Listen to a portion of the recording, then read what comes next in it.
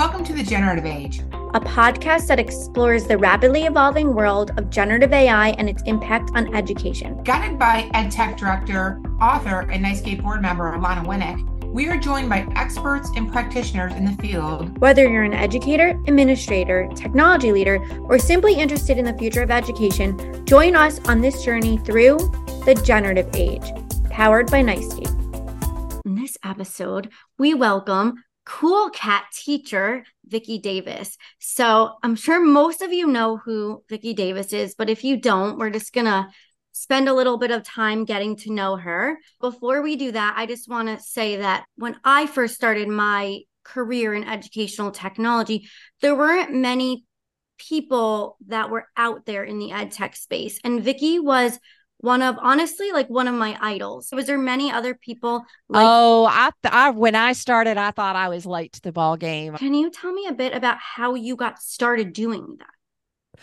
I went to the GAETC conference in 2005, in November 2005. I thought I was the last person on the planet who had not heard of blogs, wikis, podcasts, and Web 2.0. And I felt like a failure. So I wanted to go back and teach my students all those things, but I knew that I had to use it first. So we started with wikis because cooperative learning was a big thing, but I wanted a blog. And so actually one of my students that I've written about is in some of my books, Casey, helped me name my blog.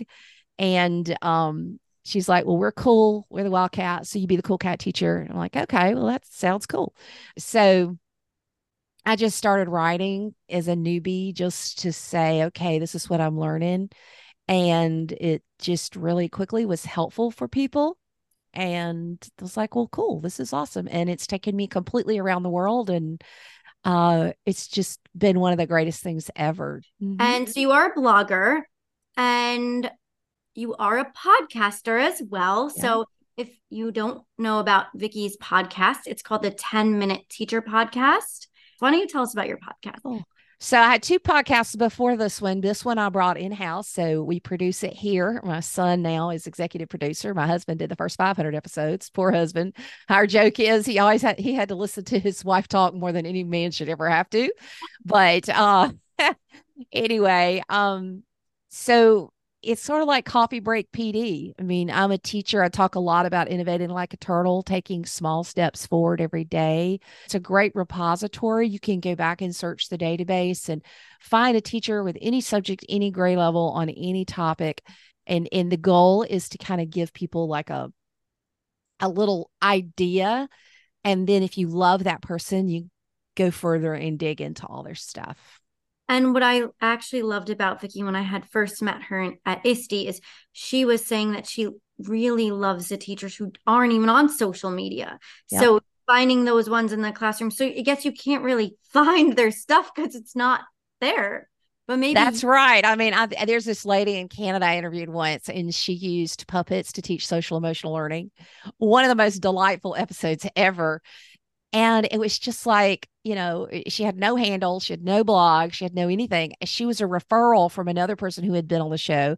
And then also people will email me and say, hey, this person at my school is so amazing. Tell their story.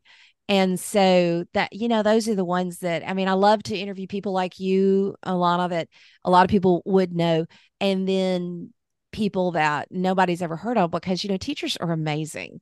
And we need to tell the story of teachers and know that, you know, a lot of them, the best and most amazing teachers are so humble and they never brag on themselves and they never want to tell anybody about themselves. Like, who, me? You know, yes, you.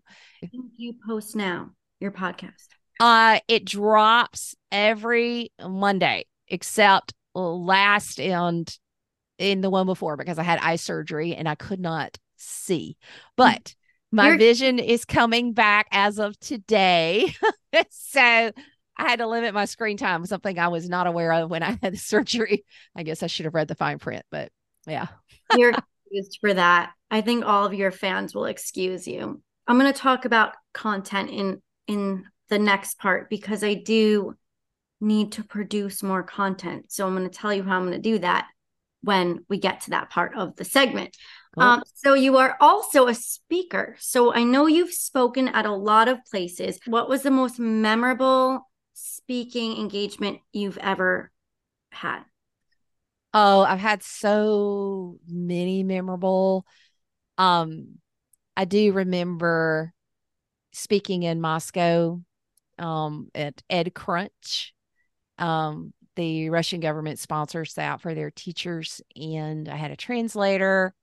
I just realized at that moment just how much teachers around the world have in common. I love the stuff in Dubai and Qatar, in the Middle East, and in China and in India, as well as every place in the US that I've been able to speak. It's just a lot of fun. Yeah, and you get like a cultural, worldly perspective as well, which some I people. love to teach my students from wherever I am. And so everywhere I go, I like to film and post back to my students, to just kind of help them understand that, opportunities online are real opportunities, and it can change your life if you know how to effectively, I've talked about flatten the classroom, but connect with other places in the world.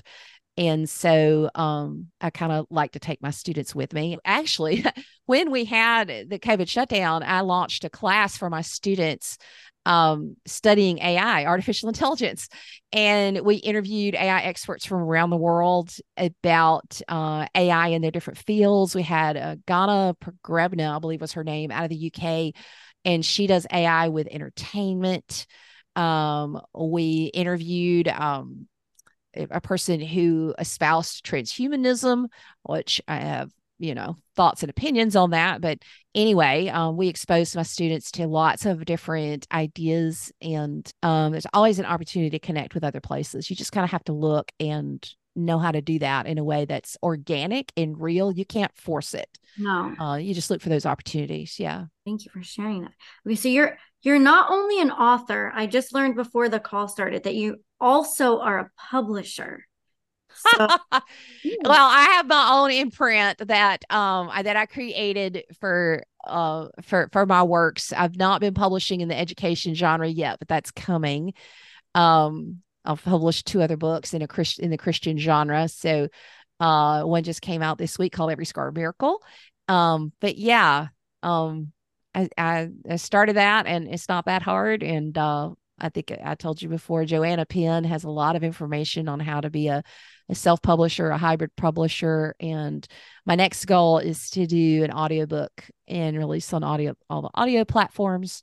But if my son can do my podcast, I think he can do an audiobook, right? well, how would you feel about using AI to speak your book instead of you recording the whole thing? Because one of our Mm. colleagues is actually doing that for his book right now. A lot of people really like that as an option, and Joanna Penn, the person I quoted, does like that as an option.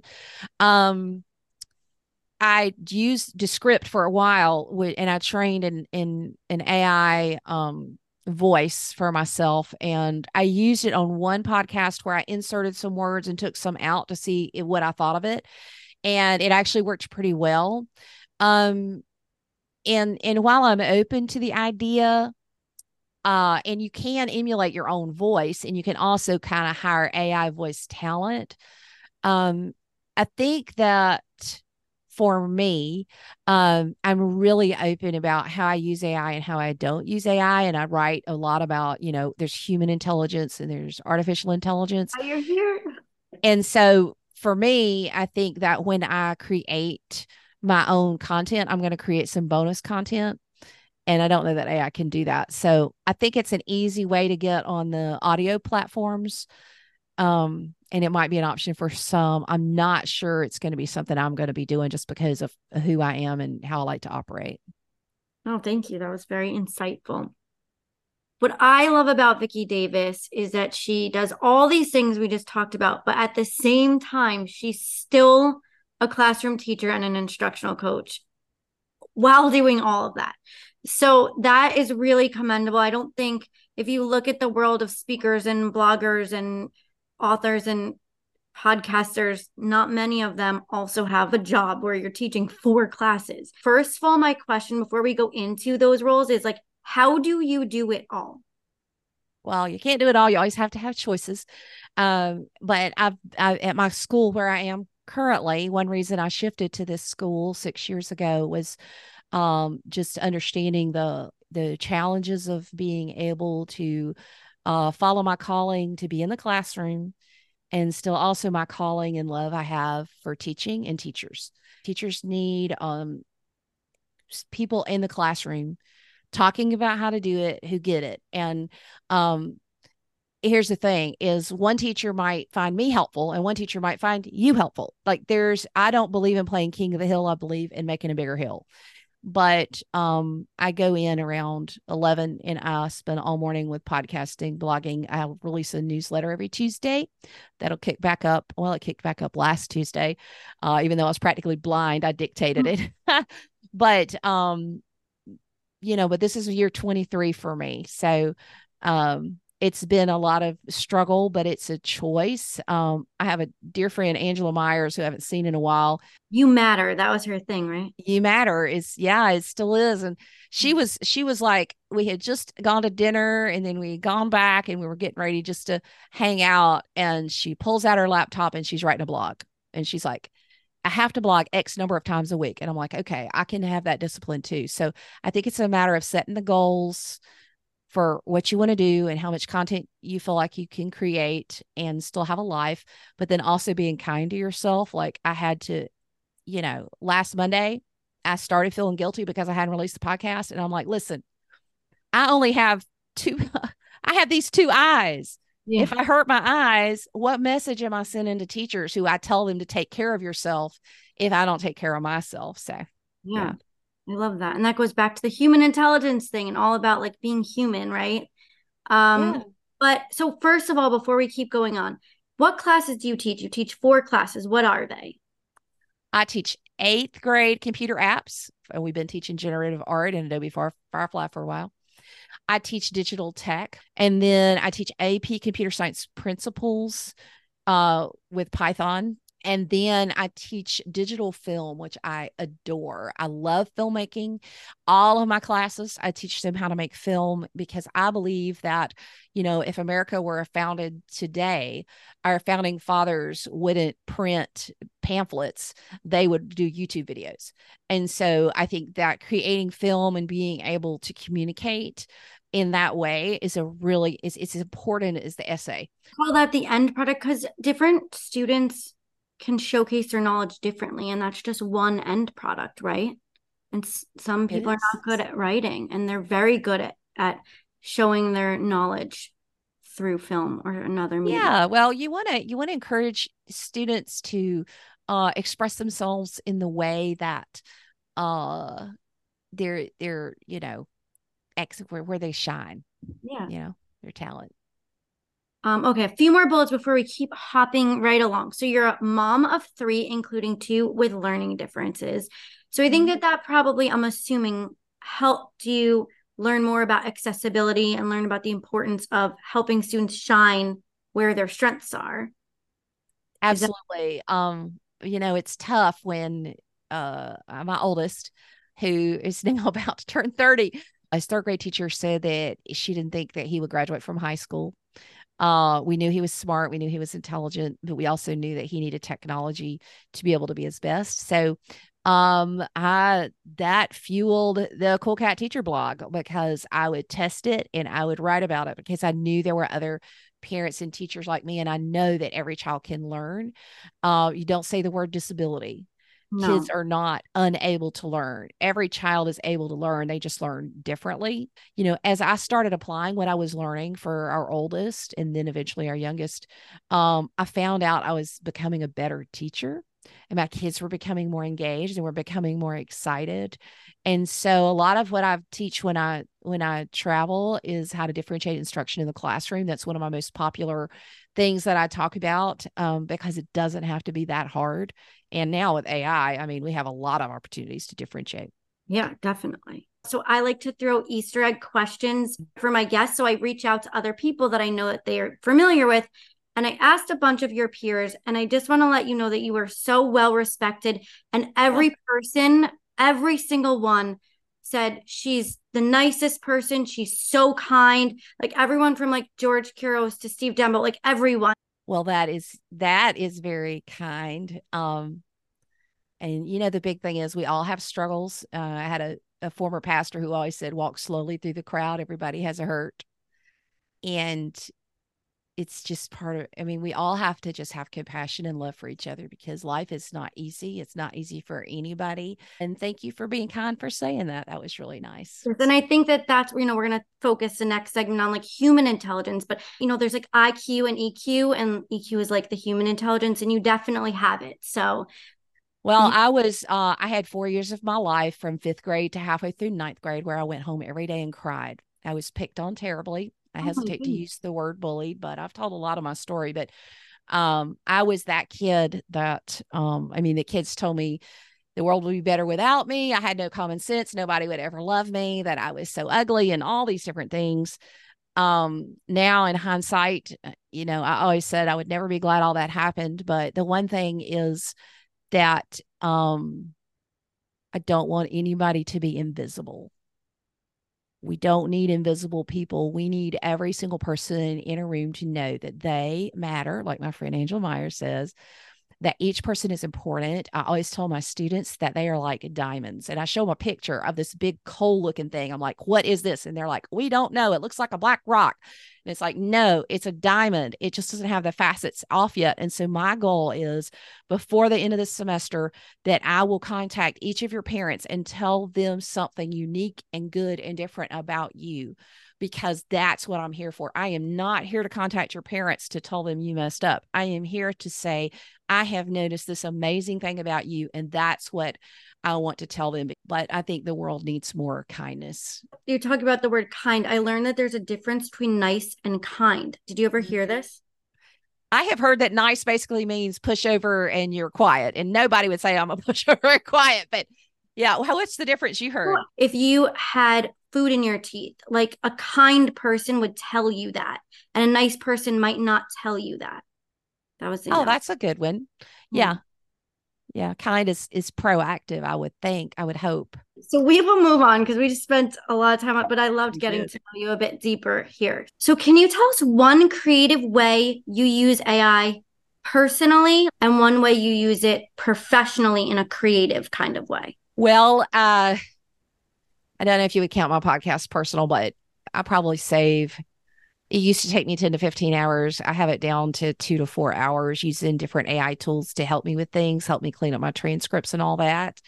I am actually testing a lot of AI with voice, and I'm really not happy with any of it yet. I would like it to be able to help me there because I spend some time in the car. I love perplexity.ai.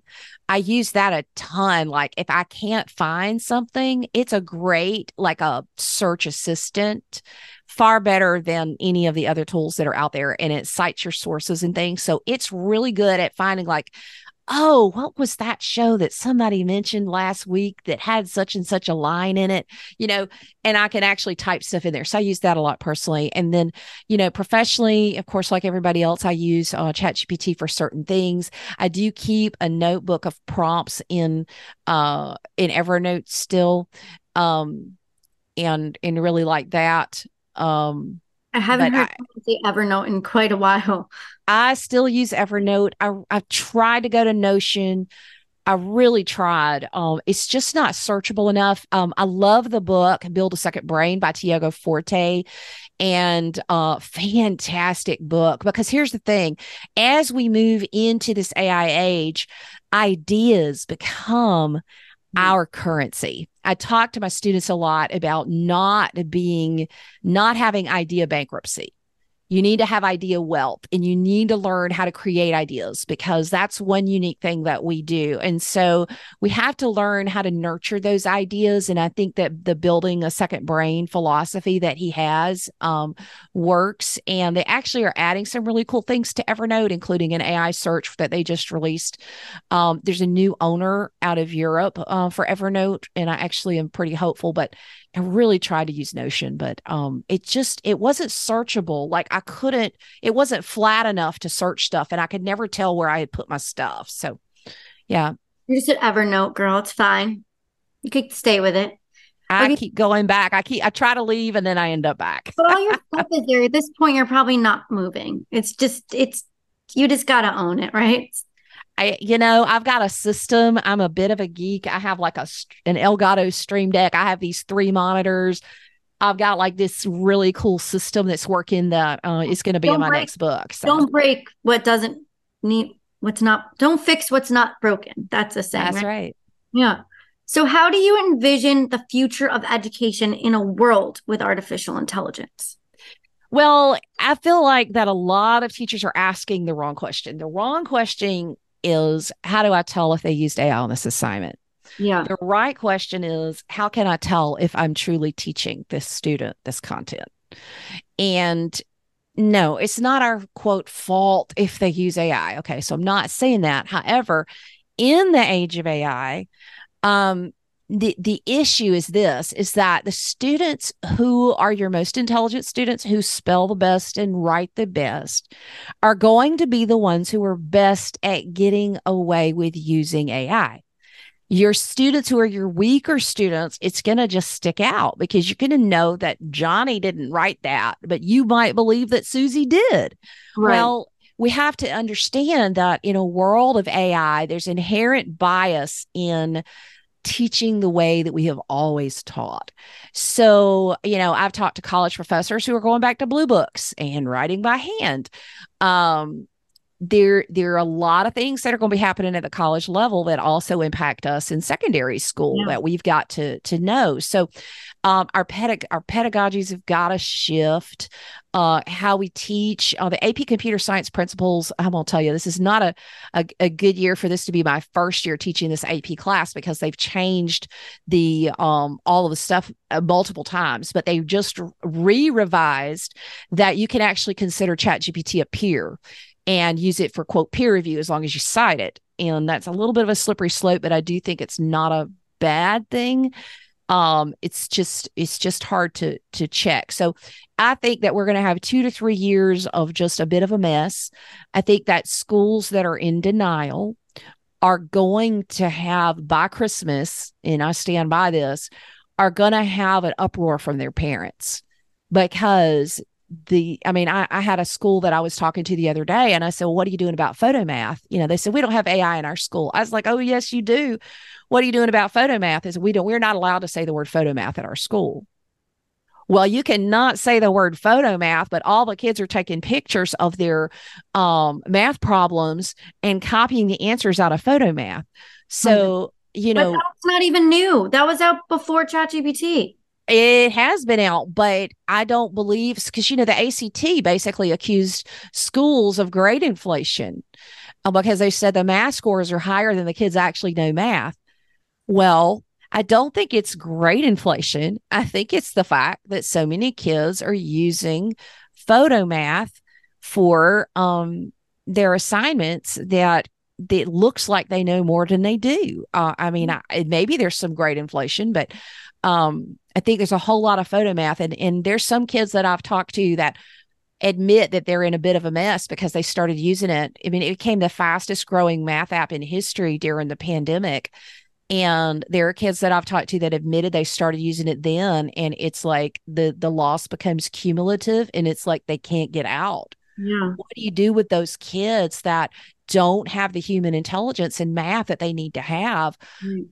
Because in order to use AI, and this is one thing I caution my students with, you've got to have the human intelligence knowledge base in that area to supervise AI as you use it in that area of knowledge. Because when you don't have a knowledge base in a particular area, using AI in that area where it's not been proven to be 100% reliable is a really slippery, dangerous place to be. And you're going to set yourself up to be deceived. So I think that it's going to be 2 to 3 years of a bit of back and forth controversy and issues that are going to happen. I do believe that we will end up being better teachers 100%. And that those who have embraced authentic learning and project-based learning and differentiated instruction and all the things we've been talking about in technology since I started blogging, I know. are already ahead of the curve because you are authentically teaching already. I know. So like my whole slogan is like process over product. And I have like Mhm. process greater than product. That's like the thing I put in every presentation I do. Because if you are truly assessing the learning process, Mhm. you don't, that's not even a conversation that you're going to have about the gotcha moment, because it just, you've watched the student progress and you've watched the work and you watch it develop, and you're not, that wouldn't even be a conversation for someone that's doing project based learning, or sort of like a flipped classroom approach, or any of the things. Yeah. It just wouldn't even be a conversation. Well, the interesting thing is, people used to say, I had William, one of my students, on my podcast, and I said, well, why are kids using the chat GPT? And he says, well, they want the easy A. And of course, I have concerns about kids thinking that using AI is an easy A, but I have caught kids who just want the easy C. You can actually tell chat GPT to write with a certain number of grammatical and spelling errors. Wow. And I have seen it happen. I have seen kids do it to try to get the easy C. So just because it has spelling and grammar errors does not mean that AI didn't write it. And we have to, part of being a leader is admitting the truth. If you can't admit the truth to yourself that you cannot tell who is using it, why should you have to change how you're teaching so they're doing it right there in front of you? Or like I'm doing with Python, I'm using Code Combat. It has AI built in that helps me teach the kids in it. So I'm doing like a TEDx talk at the NiceGate conference. Sorry to give away for everyone, but one of the things that I say is I am like a perfectionist, and I need it. Like I need an A. I don't know why. I just can't get over it, but I know it should be about the learning process, but the A so I call it the scarlet letter. Oh, It's supposed to be a good thing, but like, is it? I don't know. Sometimes if you get the C, but you really tried and then you learn and grow, I think sometimes that's better than just getting the A right well, away. I told my teachers that if we didn't deal with this issue, that we might have to deal with the fact that our best educated students are our B students, Yeah, for real. because the A students are not, and I talk to my kids a lot about, I'm like, is it in here?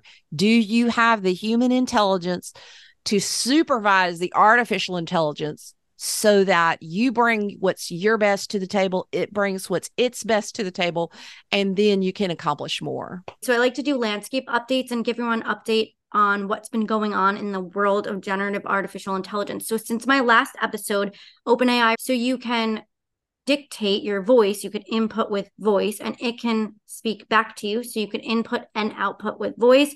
And also you could input images and ask the AI about the image. So Vicki, as someone who likes to focus on learning differences and abilities, how do you think that this will change the way that we interact with AI, and how will it improve student experience? Well, yeah, honestly, I have basically spent the last 2.5 weeks blind, um, and tried to use some of these things. And this is what I found out is that you need sight to set it up. Okay. That's all I'm saying is almost every accessibility tool that I tried to use, you needed your eyes to set it up. Mm. I don't think we have true accessibility until we can initiate starting with talking to it. I basically ended up having to do a lot of communicating with Siri, and was not able to use this a lot. But I do think that eventually this will be useful in many ways.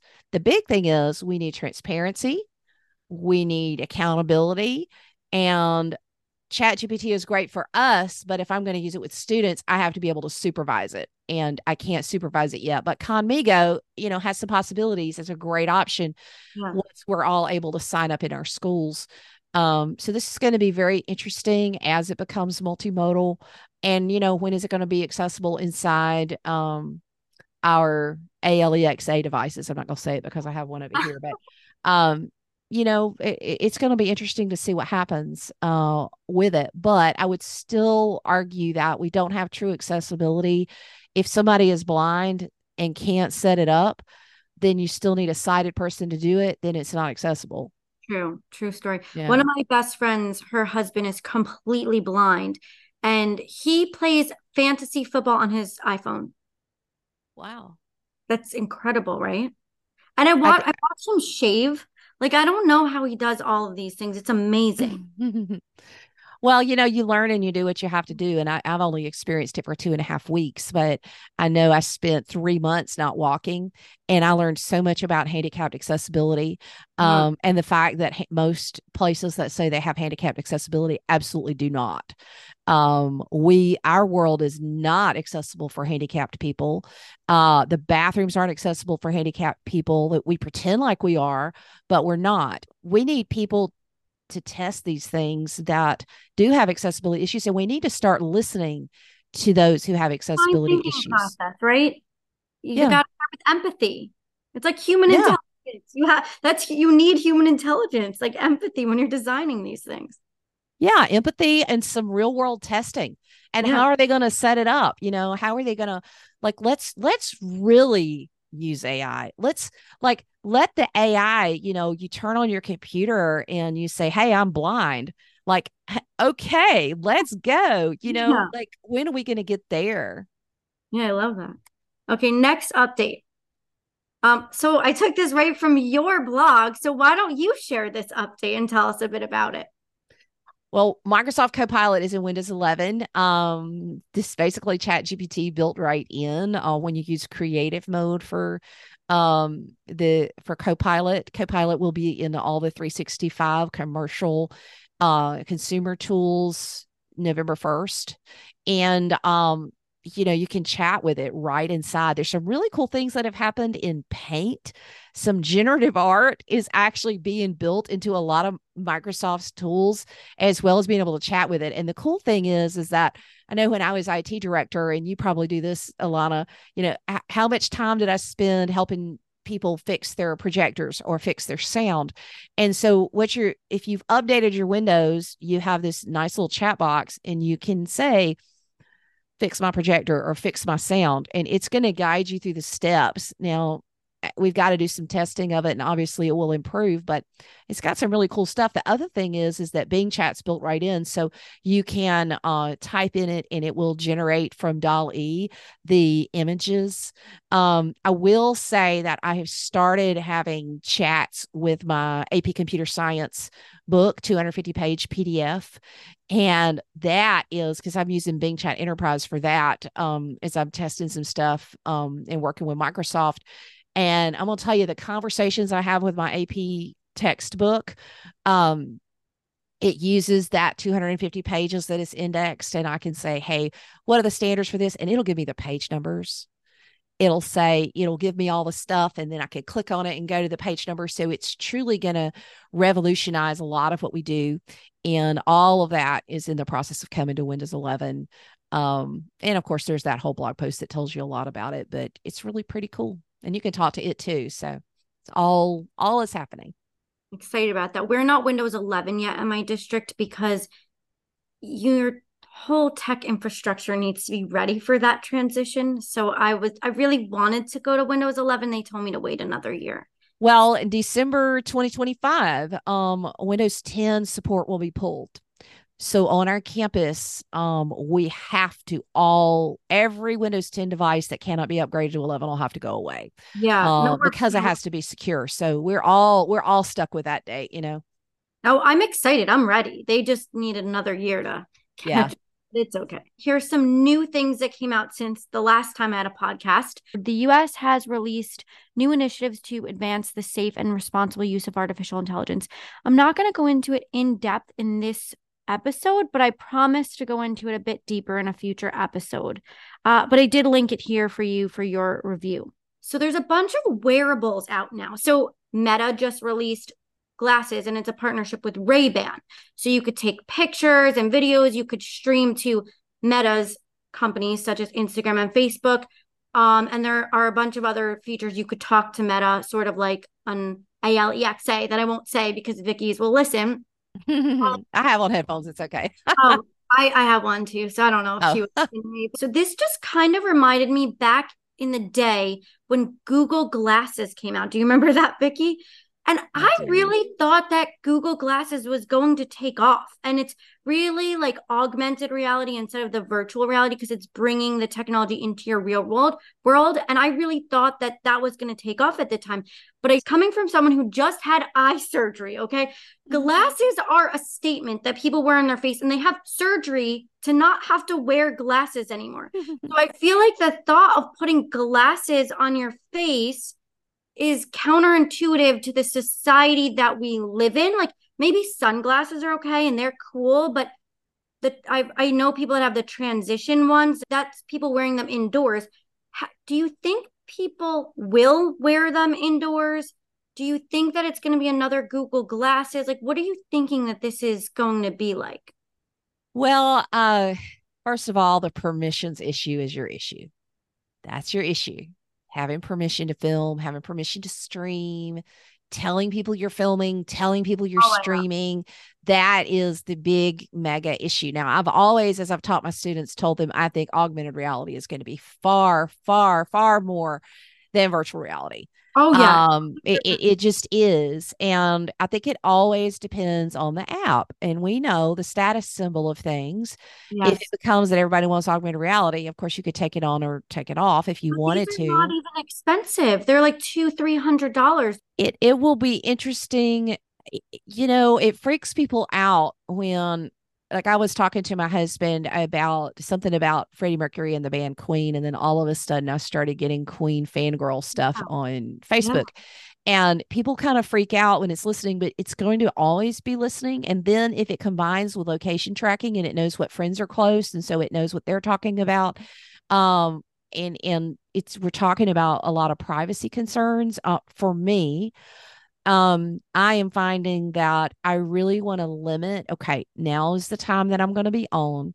Now's the time I'm not going to be on.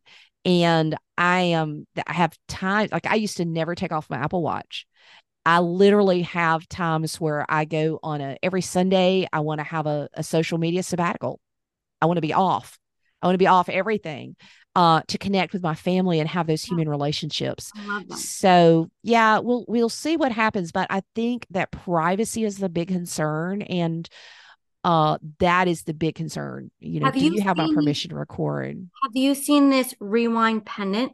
Have you seen this before? I saw it as I was looking at your slides and dug into it a little bit, and that is also the privacy concerns, but I'm it looks so cool. I'm so concerned about this because so for those of you that are listening and not watching, it's a necklace that you wear around your neck. It's a wearable necklace and it captures everything that you're saying. So all the interactions that you have and it transcribes them and stores them locally on your phone and it's saying that it's secure. But what I would like to rewind and say is last Friday, a student recorded a teacher with their Apple Watch. And goes back to what you're saying, the permissions thing, right? So we're now going to have cameras on our sunglasses. We have audio recording devices on our wrists. And this necklace, which could be very discreet and you can wear it on your under your shirt or near your shirt and no one would know. No one, it looks very discreet, is recording everything. And it Well, just and combine that with the deepfake capability. All you need is 20 seconds of someone's voice and you can deepfake it. So I think, and I hate to admit this, I think we're going to end up having to have video and audio recorders in every classroom for our protection because all it's going to take is somebody deepfaking a video or deepfaking our voice into saying something. Because do people ever question that? I mean, they can try. You talked about, somebody recording a book and having AI do the book. All yeah, they need is X amount of my voice and yeah, they can make me say anything. yep. Oh, I recorded this on my pendant. I mean, it's just not going to it's going to be tough for So a while. we actually do have keywords teacher activated cameras in all of our classrooms, Mm-hmm. but they could be used in positive ways. So one use, the reason that we initially got them was for security. So, God forbid you ever have a situation, anything from like, it could be we just need the nurse to come because the child's having a situation, or maybe there's a behavior problem, whatever it might Mm-hmm. be, or just something more severe. It's it's attached to an audio enhancement system. So the teachers wear microphone necklaces that enhance their audio around the room. And if they press these two buttons on the necklace, then what it does is it just alerts the main office and the security desk just to have a peek inside the room to see what's going on, and they'll assess the situation. However, that would be teacher activating it to allow someone else to have access. Otherwise, there's a button where they could just record it. So great examples of this might be one of my teachers is going for her national board certification and she needs to record herself teaching. That's a great way to do it. My music teachers want to record all the students playing music and have that recording of the class. That's another great way to use it. So or one teacher can't come into another teacher's room while they're teaching because they're also teaching. So they could record that lesson and share it with their colleagues. So there's such positive uses, but I think that there's a lot of union issues for those districts that have strong unions that might not buy into that. But I think like what you're saying, a teacher might want to cover themselves and record things just to have them for their own protection. We're entering a new day and it's not an easy day, but I just think that it's just too easy to record and it's also too easy to deep fake. And I have dealt with all of these things. And so I don't know the answer, but I will tell you a teacher initiated recording actually sounds like a lot of good protection for teachers to me. Yeah. 100%. My teachers, like at first, we told them I don't even have access. I made sure that our consultant vendor that we bought it through, they assigned the teacher to their room and I cannot even log on because I didn't even want that responsibility of someone thinking that we can see in the room because we can't. So I purposely. Well, you know what? I'm happy for people to see in my room. That's just me, but But not everyone's like you. So some people are. No, we do have to know that people have lots of different perspectives and things can be misconstrued too. So, here's a little prompt because we're talking about generative AI. We all know what a prompt is, right? So we have a prompt for you from John Spencer. Obviously, artificial intelligence has amplified the need for human skills. But I'm curious, what does she think are the timeless skills that were important 200 years ago that will be important 200 years from now? What do you think? Great question. I had mentioned it earlier. I talked to my students a lot about not having idea bankruptcy. So I took my students into Adobe Firefly, where they could literally create any generative AI art they wanted. I had 3 or 4 students who said, well, I don't know what to type in. So I stopped and I taught a whole day of brainstorming because here you have the capability of putting any kind of art you want and anything you want, and you can't think of something. And so I wrote on the board that idea bankruptcy equals 0 output. But then I said idea wealth plus lack of focus equals 0 output. So you can't just implement every idea that pops into your head. You need to have a lot of ideas, but that if you can have idea wealth, but also focus and intentional selection of those ideas and the ability to implement ideas, then you can productively add to society. So the ability to ideate, the ability to invent a timeless intelligence, human intelligence on subject areas. Some examples I have given my students, I don't need to be using ChatGPT to talk about brain surgery. But if I was a brain surgeon and I used it, it might actually help me do some of my job as a brain surgeon. But I would have the intelligence to be able to supervise it. So human intelligence is even more important than ever. And AI is a multiplier effect for the amount of intelligence you have. If you don't have intelligence and you use AI, it's actually a negative because you could be deceived by it. But then the final, most important timeless thing is integrity. the ability to look at someone and know that they are being truthful with you and they're being truthful with themselves. And as I told a student the other day, a half truth is a whole lie. And this is just such an issue because you can definitively pretty much know that someone is using AI. And we don't try to play gotcha, but there is a matter of integrity. And if somebody says, I used AI, but if you're not supposed to use it, you're not supposed to use it. Are you going to have that integrity? And it's a tough one because many years ago, when I was in school and was valedictorian in my high school class, Congratulations. oh yeah, thanks. But I had the person who was salutatory, and everybody wanted her to get it, and so they were feeding her the answers. And but today, if I was in school, if I was going to have integrity, I might have to be happy being in the top 10%. Yeah.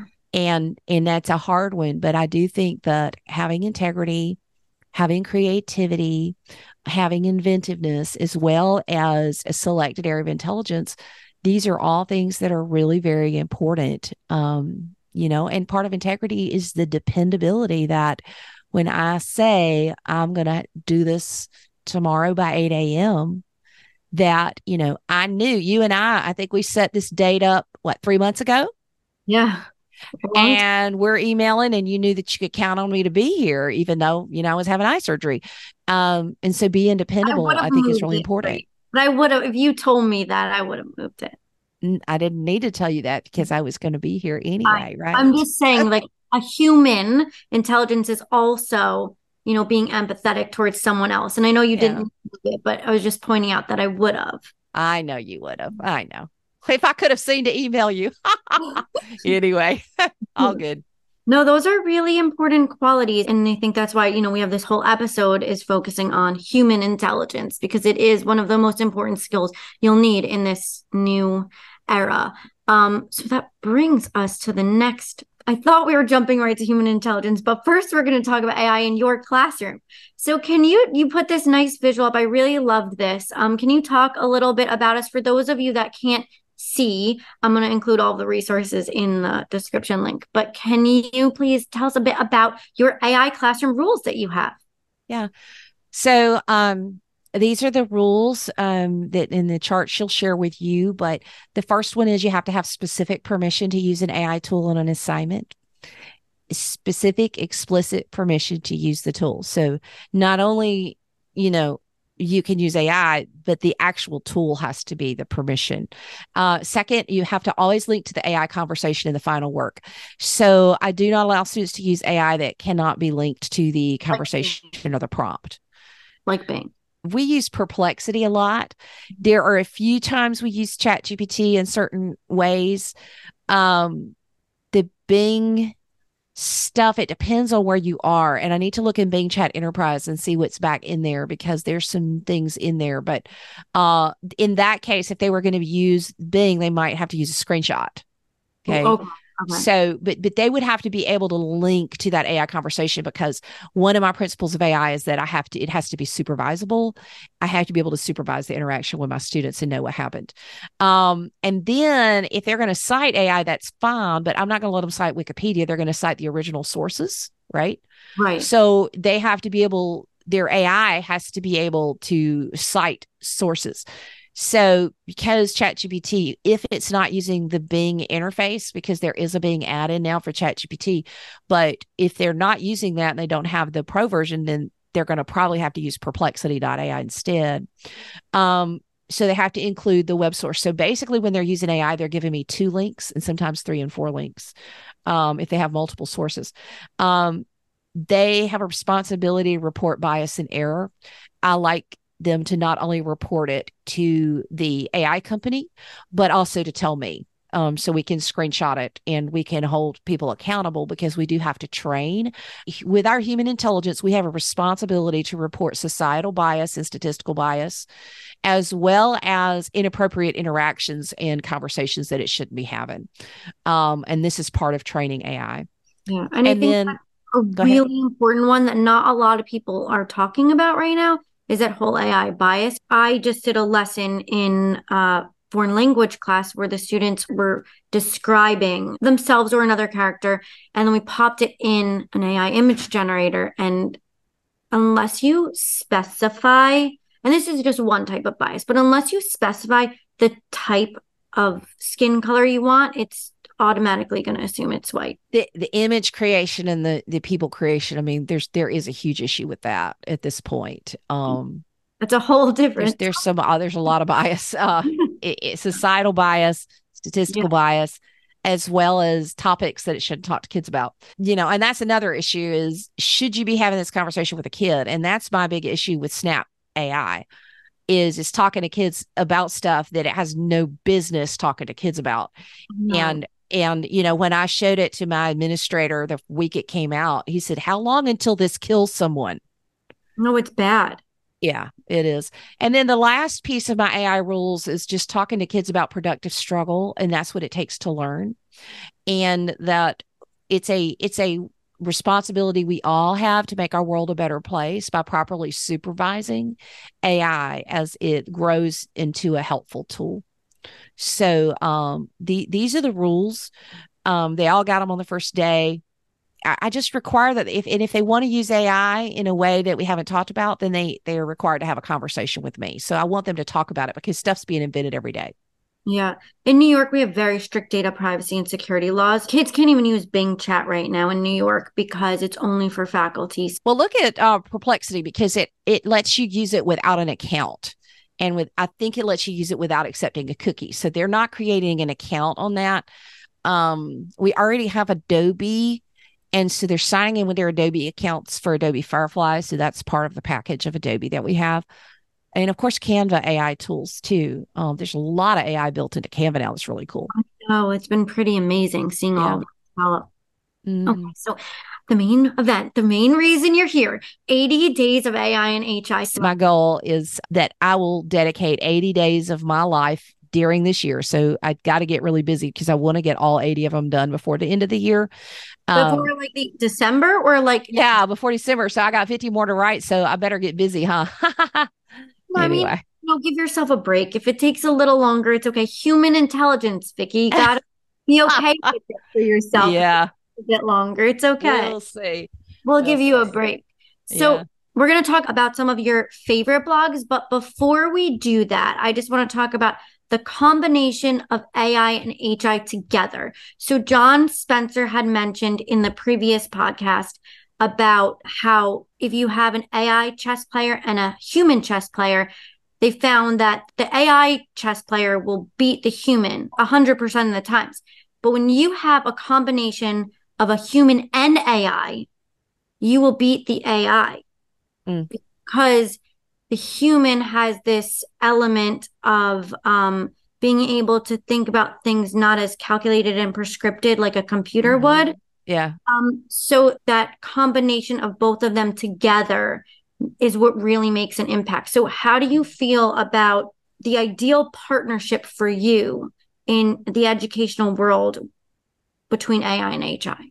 Again, it needs to be in your area of human intelligence. But also part of it is knowing your strengths and weaknesses. For example, when I took the U Science test that we implemented with my students, I found out that I'm pretty good at finding commas and grammar errors for 10 minutes, and then I fatigue. Well, that's not acceptable for students that I grade after 10 minutes. They're there. I'm not seeing their comma errors, and the kid I grade in my first minute. How is that acceptable?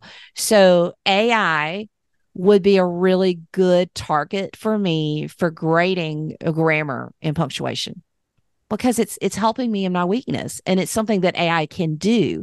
So you have to look at the competence of AI. You have to look at the competence of the human. Now, once it points out the error, I can recognize it, so I can properly supervise that. But I think that looking at our weaknesses and looking at how it can help us and is part of knowing how to partner and use AI as a tool in the right way. So that's just my own personal take on it. I love that. Okay. So your Cool Cat Teacher blog about AI and HI. I just picked a random ones that I saw up there. They're not in any particular order. I just put them up here to spark some conversation. So do you want to tell us about why you decided to do this, and what are your favorite blog posts you've put out so far? Most popular one is what do I do if I think ChatGPT wrote my student's paper? That's the most popular one, where I went through and I actually ran a sample that I knew was written by ChatGPT through and showed how you could not prove that it was written by AI except for the student admitting that it was written by AI. So I think that's real important. Um, I've got one more post in a series about why schools need to have AI policies. I think it's really dangerous if schools don't have AI policies, because class rank is about to be a real problem. A real problem. If you haven't had an AI policy or released an AI policy, and those class ranks come out at Christmas, and we know that class ranks are changing because of AI, because if you are keeping an eye on things, you're seeing patterns happen. And when you have kids drop who didn't use AI and kids who go up that did use AI, and it gets back to parents are going to be very upset about it. And so the 21 there is part of that, harnessing the future of AI. I wrote a piece for Edutopia about productive struggle in math. Getting ready to do some more with that. I actually think it's very important to teach art in a way that kids can generate art. So I think art class is going to change in a really good way. It's going to get an upgrade. Hadn't blogged about that, but that's where I'm heading next in some of my research. I kind of want to be able to look back and be able to track this season and look at all the changes. So that's part of why I'm like, okay, I need 80 days of snippets of what happened. I wish I had done that during the COVID process and the learning process, and made myself have the discipline to capture a certain number of days, and I could have seen all the changes happen. But I think that it's a really interesting time that we're going to look back on, and people are going to want to know because it's changing so fast. Like, how did we get here? Every day. It's changing every day. That's why you don't need to rush it. If you don't get it done by December, it's okay. Just maybe the highlights, like as something's relevance coming up. And then if the 80 days takes till the end of the January, then that's okay. Yeah. I mean, that's kind of what I'm doing is like, oh, this is big. Yeah. Write about it. I'm getting ready to write about idea bankruptcy, because it really blew my mind to have kids look at this tool that could create any kind of artwork and go, oh, what do I type in the box? Yeah. Like, isn't that going to be the question for the next 20 years? What do I type in the box? Yeah. I just went to a presentation last week, and it was by a Harvard professor, Chris Dede. Oh, he's amazing. Yeah, he's been around a while. Yeah. And so the title of his talk was, if AI is the answer, what is the question? I bet that was interesting. He's great. He is great. Is there anything else about the 80 days of AI and HI that you want to talk about? Like you, I could talk a lot about the different things. I think the thing is that everybody's selling a course. I don't know that you need a course. The best prompts I'm finding are on like these prompt boards where I could, but do you really need 100 prompts? I mean, the other thing is that I'm really looking for writers that are not using AI with their writing, except maybe to check their spelling and grammar. So these folks who are just giving me ChatGPT blog posts, I'm kind of like steering clear of it because I really want that human intelligence of how we're actually using it. So that's just my own thought as you look at the AI stuff. I think that the stuff that is human written and improved by AI really stands out as being better stuff than the stuff that's being generated by AI. Like, who wants to read a bunch of stuff generated by ChatGPT? Yeah, no. I have very untraditional writing methods. The way that I write is I actually dictate my thoughts. So I do speech to text dictation, and then I run it through an AI because I say and so I ask AI to remove my filler words and to help me format it in more of a writing style. Yeah. Do you have an app that you dictate it to? I just do it on my Google Doc, and then I just paste it over. Or there's like labs. I try to use all the main things and push them as much as I can, but Yeah, most of my writing is done with speech to text, and then I use the AI to help me rewrite it in more of a written tense, and then I go back and edit it. So then it always sounds like my voice. Like even with my own book, my teachers that read it, that know me, they were like, "How did you use AI? It sounds like you. Like it actually sounds like you're talking to me." So like I'm so confused by it. But I think, once you get to a point of where you and I are, and hopefully our students will get to be there, then it just enhances what you have to say instead of using it to create the thoughts for you. Yep. So I don't know if you watch Black Mirror. Do you watch this show, Black Mirror? My husband's watched it some, but I have not watched it. But tell everybody about it. So there's this one episode of Black Mirror that it really essentially is AI. I'm not going to ruin the ending for you if you haven't seen it, but there's these people that are on what's, I guess, like a dating app. So it matches you with a human. And if you look at this little dial that it gives you, it will tell you this relationship will last only for like 2 hours. Like maybe it's just that date, or this relationship will last a month or 4 months or a year or 10 years. And then people start relying on this technology to tell them if they're compatible. So I found that really interesting. Like, yes, that's about dating, not about education. But I think as we see more and more technology and AI pop up, where maybe the AI is telling you that this student performs at X level and they're only going to get to this level by the end of the year. And then a teacher might have a bias now about that student. What do you think about this? Well, there's a difference between predictive analytics and becoming a self-fulfilling prophecy. And, they've studied beliefs about students. It's the old Pygmalion in the classroom study where they took 3 teachers and said, you are the teachers who have the most opportunity for improvement in the whole district.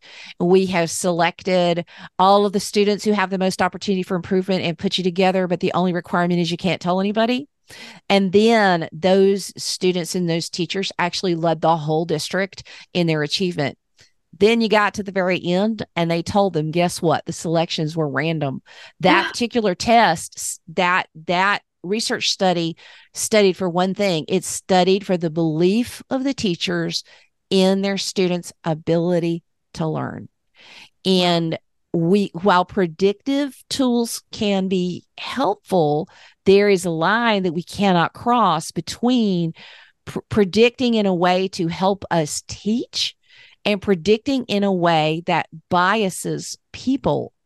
When I get new students, I don't usually ask the teachers who had them before, except for help with a seating chart, because my goal is I want those students to succeed. And if you tell me that Johnny is terrible, then Johnny's going to be great for me, because I don't label. Labels are terrible things. And so we just have to be really, really careful that are we using it for analytics to help us be better teachers and as formative assessment, or are we using it as an excuse to not teach Johnny what Johnny needs to know, or to not give him a fair shake, or there's a real danger there. So yeah, it's great with analytics.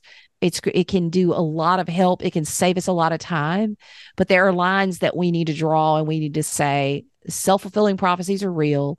Labeling is real. And if I'm not going to let you label a child that comes in my classroom, I am sure not going to let AI do it. Yeah. So did you read, I'm sure you read the U.S. Department of Education report with the humans in the loop. Did you read that report? No, I didn't read it. Oh, okay. So the U.S. Department of Education came out with this report called Artificial Intelligence and the Future of Teacher and Learning. And the big thing that I took from it was this whole idea of humans in the loop. So they basically said that AI is not going to replace human teachers, and that the US government is saying that every educational decision will be made by a human. The AI might help you come to a decision, but the final decision is going to be made by a human. I felt like that was aligned with what you said, and I just wanted to know if that made you feel a bit better about the future of education from what our government is telling. I did read that now that you jogged my memory. Well, it's kind of like autonomous weapons. The U.S. military does not want AI to ever decide to take a human life because that's a decision that a person would have to make. And that's a horrible example as it relates to education. However, people need to be making decisions. It's as long as we understand that it is a tool that can help us. Teachers are overworked. Teachers can use teaching assistants. And if something can assist me, like we put these ALEXA devices in our classrooms to tell kids how to spell because we got tired of them asking us how to spell things, right? So there are successful uses of AI in the classroom, but yeah, humans should be making decisions about schedules. Humans should be making decisions about all these types of things. But of course, AI has already been used for a lot of those. So some things may actually have to backpedal a little bit, Yeah. All right. So did you look at this when you checked out? I did. I talked with, and I will, one big thing, and I stress this with my students, is that AI is an it. It's not a he or she. So well, let's tell everyone that can't see what this is. Yeah, you go ahead and why don't you describe it? So Cottesmore School in the UK has a principal head teacher named Abigail Bailey, who is an AI. This is actually real. It's on their website. I put it up there for you. I know Vicki checked it out. Fun fact, this was only released maybe a week ago. I've been communicating with the actual headmaster of the school, and they've agreed to come on the show to talk about this. So first of all, Vicki, do you have any questions for me to ask this headmaster? And second of all, what did you think of it as you were using it and playing with it? Okay, so I feel like they should have transparency. If this is just a GPT-4 interface, well, first of all, they're going to go broke if it is, because I think they have to pay for the cycles. I'm not sure, but I think they do. But I would be interested in the data behind it, in their training data. And have they trained it specifically for their students in their specific content, or is this just another way to interface with ChatGPT? So for me, I would like transparency. This is her, Abigail. I asked her what she was trained on. I was asking her those questions. Or asking it. It. Even though it looks like a her, it's really an it. Yeah.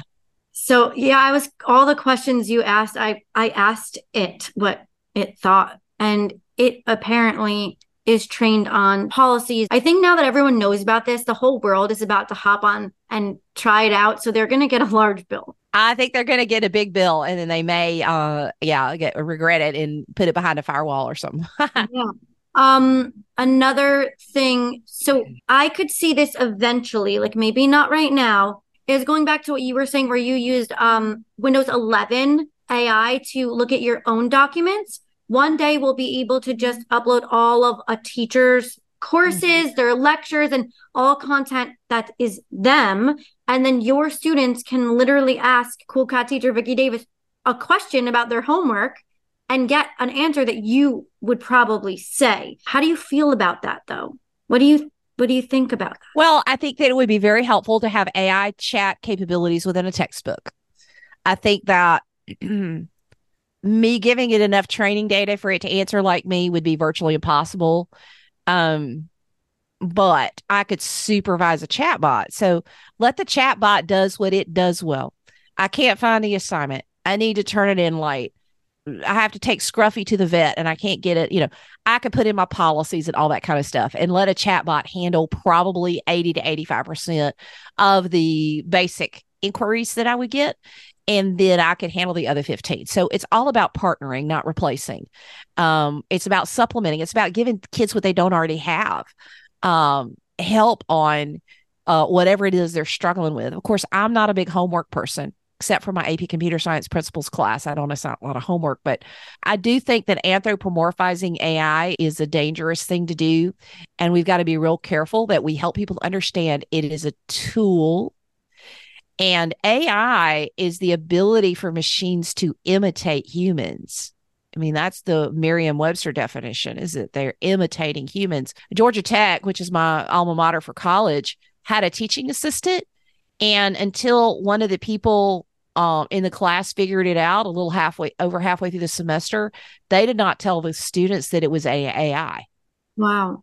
And it took a while for them to figure out, but the students actually said it was very, very helpful. So I think you should tell people. I don't think you should lie about it. I agree. It's about like going back to what you said about transparency. Yeah. So we're just going to really quickly go through these resources for you. I put up 2 for leaders, and then I have some of Vicki's for the teachers out there. Teach AI released the AI Guidance for Schools Toolkit. It offers you principles for AI in education, sample school guidance, how to revise your existing policies, customizing a presentation, engaging parents, staff, and students, and a whole toolkit of tools that you can use.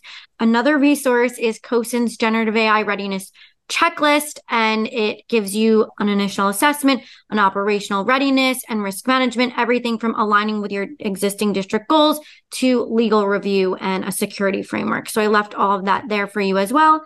And then if you're a teacher and you want to learn about AI, check out Cool Cat teacher Vicki Davis, who has so many resources for you and so many more to come. So do you want to just tell them about your resources really fast?